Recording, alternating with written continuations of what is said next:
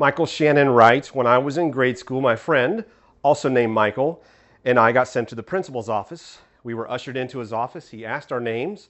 We told him. He told me to grab a book off his shelf called the Encyclopedia of Names. He told me to look up the name Michael. We'll come back to his story in just a moment. Love this quote by Miguel Cervantes. Maddest of all is to see life as it is and not as it should be. We've talked before, one of the definitions of leadership and self-leadership, see things as they are, not worse than they are, and then make them as you see them. We're going to look at a term here today, and you might be surprised where it comes from, and that term is the 11th hour, a statement that simply means before it's too late or at the last moment. And you'll see that the term is used in our culture quite often. We're going to talk about it today because it's the almost end of the year, November. So in a sense, it's the last hour to make a decision or to make things right or to answer that calling that you know is for you and I know is for me in this year 2018. So before we reach the new year here in a few weeks, it is in a sense that 11th hour is time to make that decision for things that maybe needed to be done in this 2018 year before it's too late and the year is gone. So for instance, maybe it's simply giving more gratitude and saying to God, thank you for what you've done since the beginning of this year in my life.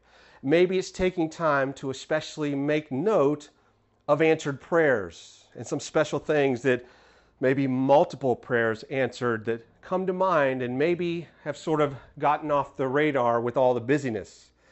A time to also stop and say all the blessings that we have in Christ and we receive on a daily basis. Maybe it's the spiritual growth, and you can look at 2 or 3 key ideas that you have learned this year and put in practice into your life and say, thank you, God, for teaching me to be more like Christ.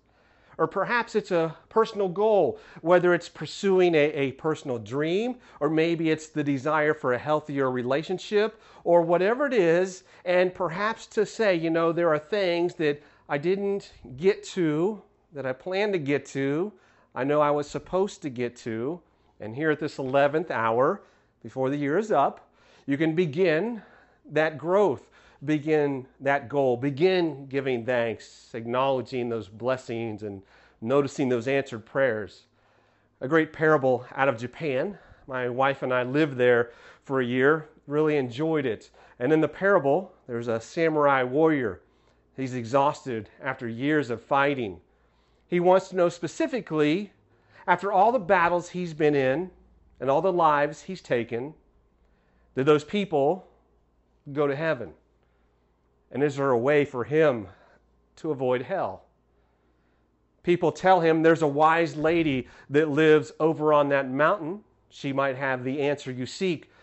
So he makes the journey, knocks on the door.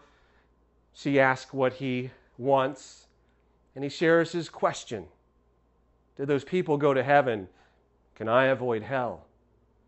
And in the parable, she looks at him and she laughs. And she says, you are so weak. Enraged, he pulls out his sword and says, nobody talks to me like that. And she looks at him and she says, that is hell. Slowly puts the sword away, and tears begin to flow. He falls down on his knees. She looks at him and she says, that is heaven. For us, do we have to stop and say, what has been my core in this year? What do I need it to be? What am I called to have as my core? Has it been anger and bitterness? Or has it been forgiveness, love, compassion? Marcus Aurelius in 161 AD said a man's life is what his thoughts make of it. As we've discussed, there's 60,000 thoughts that we have a day. Are those thoughts about self? Or are they thoughts that say, let me decrease and Christ increase? Back to Michael Shannon. The book's definition of Michael was one who was like God. The principal said that's something to live up to, isn't it, boys? His lesson rang in my ears for some time, probably kept me out of trouble. It wasn't until I left his office that day, I saw on his nameplate, his name was Michael too. We have been given the name Christian. That's something to live up to, isn't it? So with that understanding, let's talk about this 11th hour and where that terminology comes from. E.M. Bounds, a minister in the Civil War, said, "The church is always looking for better methods. God is looking for better men." In this idea of the 11th hour, before it's too late and the year's gone, what do we need to do to become better men, better women, followers of Christ? So the 11th hour, this terminology that means just before it's too late, very popular title. It's used in documentaries about natural disasters. Here's a movie, A Hostage Situation. Here are several novels written with that used as a title. A popular term. Where did it actually come from? Well, it's actually the words of Jesus found in Matthew 20. Matthew 20 verse 1 says, "The kingdom of heaven is like a man that is a householder who went out early in the morning to hire laborers in his vineyard." So, in this context, he goes into the next verse and says, "And about the 11th hour, he went out." So the parable is about the kingdom of God. And this labor hirer has this vineyard. He hires people and he goes out each hour, and it ends with, he went out at the 11th hour. We'll talk about the significance of that spiritually, because ultimately it's a picture of God's grace reaching out to us no matter where he found us, and it was never too late. But in the context also we're looking at, you'll see that the laborers at that 11th hour were called to be then workers in that vineyard. God calls people to then become workers to bring that kingdom of heaven on earth as it is in heaven by sharing that gospel light. Great statement here by Sam Shoemaker, works with Alcoholics Anonymous, about bringing that light. He says this, "The most tremendous thing in the world is men to find that door, the door to God. The most important thing a man can do is take hold of one of those blind, groping hands, put it on the latch that clicks and opens to a man's own touch. Men die outside that door as starving beggars on a cold night in cruel cities in the dead of winter, die for want of what is within their grasp. Nothing else matters compared to helping them find that door, open it, walk in and find him. So I stand by that door." A few days ago, I watched an interview with a very well-known atheist, and he was revealing one of the key reasons why he didn't believe God exists. And so the interviewer said, "Well, what is it that you have concluded? What reason have you decided God does not exist?" And this man says, "My mother died recently. She was 90. And her last few months, she was very ill. And when she died, I thought, how could a loving God allow my mother to suffer like that?" And as I listened to this man reveal his core reason for believing God does not exist, quite honestly, I was shocked by the amount of arrogance. The amount of arrogance that would say, my mother lived to 90, and for a few months, she was very ill. And the reality is what he was saying, my mother was healthy 99% of her life, and 1%, really less than 1%, she was ill, therefore God does not exist. What arrogance we have. Filled with self to say, God, you must make my life 100% problem-free. 99% just doesn't cut it. Tremendous arrogance. Big difference that you find in the vineyard story where the owner goes out and he calls people during each hour and says, come and work in that vineyard. And he finds us even at that late stage of the day the 11th hour. His grace reaching out to us. And again, we have to decide, coming to the end of 2018, this 11th hour, is it more of me and less of him, or is it less of me and more of him? P.V. Alexander, a minister from India, said this about true wealth and gratitude. If a man has 2 pairs of shoes, he's a rich man. If a man has 2 pairs of pants, he's a rich man. If a man has 2 shirts, he is a rich man. If a man eats 2 meals a day, he is a rich man. That's why in Matthew chapter 20, we stop and realize the wealth of what we have in Christ. Notice again, the 11th hour, he went out. You'll see the significance here of going out at the 11th hour. But we'll come back to that in a moment. The next verse, verse 7 says, He found others standing idle, and saith to them, Why stand ye here all day idle? They say unto him, Because no man hath hired us. He saith unto them, Go ye also into the vineyard. The best part is he finds us at the 11th hour. The men in the parable waiting that late were not hired because they were not wanted, except by the man in the parable, the landowner, who represents, of course, Christ. And ultimately, he says to them, Why haven't you been about the work?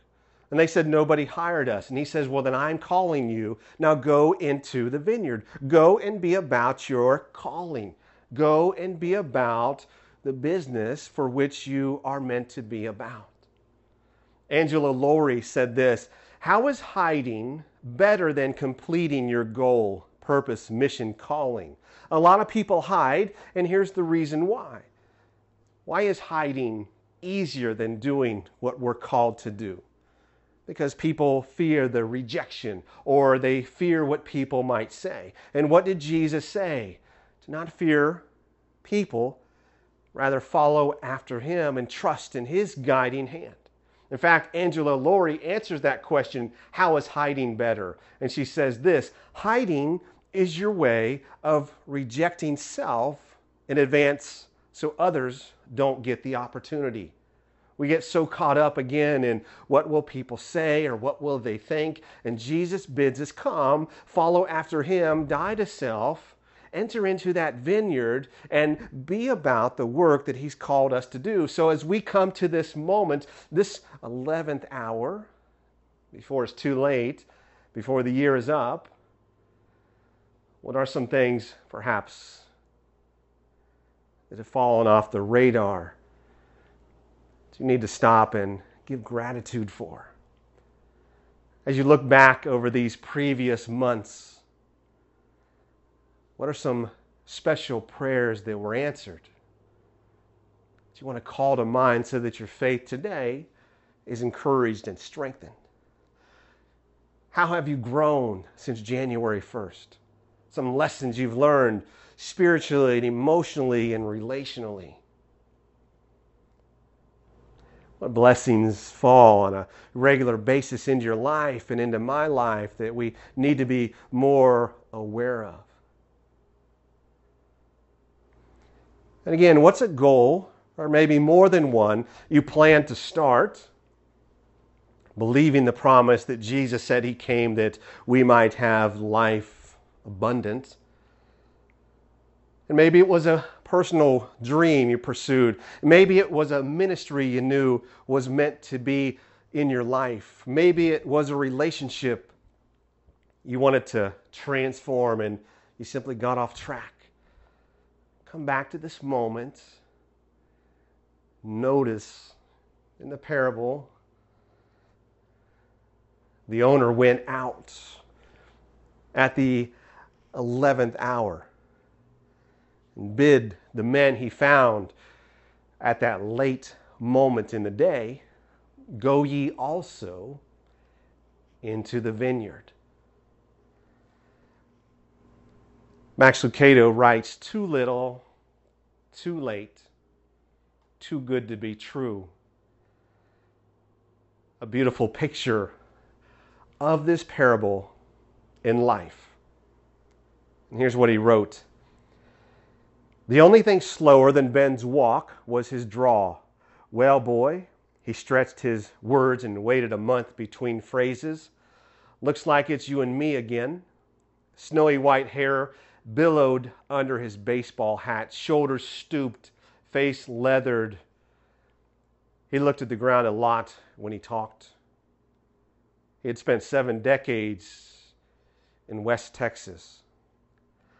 I owe my acquaintance with Ben to my dad, who was convinced school holidays were made for boys to earn money. Like it or not, be it Christmas, summer, or Thanksgiving, he'd wake my brother and me before the sun was up and drop us off at a local roustabout to see if we could hire on for the day with a company. Roustabouts began showing up long before the boss did. Didn't make any difference who got there first, though. All that mattered was the strength of your back and the experience under your belt. That's where Ben and I came up short. I had the good back, not the experience. Ben had the calloused hands, not the strength. So unless there was an especially big job that justified quantity over quality, Ben and I usually were passed over. Ben said, "Sure do need the work today, boy. Sure do need the work." Other workers would begin to trickle in. Each one's arrival lessened any chance Ben and I had of going out.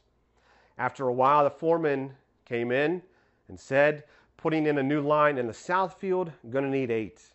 Then he would announce his list. "Tom, Happy, Jack, come with me." There was a certain honor about being chosen, something special about being singled out, even if it was to dig a ditch. But just as there was an honor with being chosen, there was a certain shame about being left behind again. Ben and I came to be friends. In the oil field, we were common castouts, fellow failures, the too little, too lates. Do you know what I'm talking about? Are you one too? Sherry is. After 3 children and 12 years of marriage, her husband found a new wife. Sherry got left behind. Mr. Robinson is 3 decades with the same company, had him one office from the top. When the executive retired, he knew it was only a matter of time. The board, however, had different ideas. He got picked over. Manuel can tell you it's tough being one in 9 children in a fatherless home in the Rio Grande Valley. Over and over, God wants us to get the message. He has a peculiar passion for the forgotten. What society puts out, God puts in. What the world writes off, God picks up. That must be why Jesus told the story of the chosen workers. It's the first story of his final week. It's the last story he will tell before entering Jerusalem. The 11th hour, 5 in the afternoon. Tell me, what is a worker still doing in the yard at 5 in the afternoon? The best have long since gone. The mediocre went home at lunch. The last string left at 3. What kind of worker is left at 5 p.m.? Get the point? We were chosen for the same reason the 5 o'clock workers were. You and me, we are the 5 o'clock workers. Why did he pick you? He wanted to. After all, you are his. He made you. He brought you home. No matter how long you'd waited or how much time you'd wasted, you are his, and he has a place for you. The 11th hour, he calls us, picks us, and sends us out into the vineyard, each of us, to fulfill his calling. It's November, but it's not too late. You and I can make a new decision today. We can make a new distinction, a recommitment, or a first-time commitment to say, "Yes, Lord, less of me, more of you. Let me begin the path of this calling and not hide anymore." And give gratitude and praise to be picked at that 11th hour, because that's a story for each of us. As we close, the words of Max Lucado. You guys still need some work? Ben jumped down from the barrel and answered for both of us, "Yes, sir." Grab your hats and lunches, get in the truck. We didn't have to be told twice. We jumped in the back of that flatbed, leaned against the cab. As the truck began to rumble, Ben spoke. Though it's been 20 years, I can still see his eyes sparkle. "Sure feel good to be chosen, don't it, boy? Sure does, Ben. It sure does.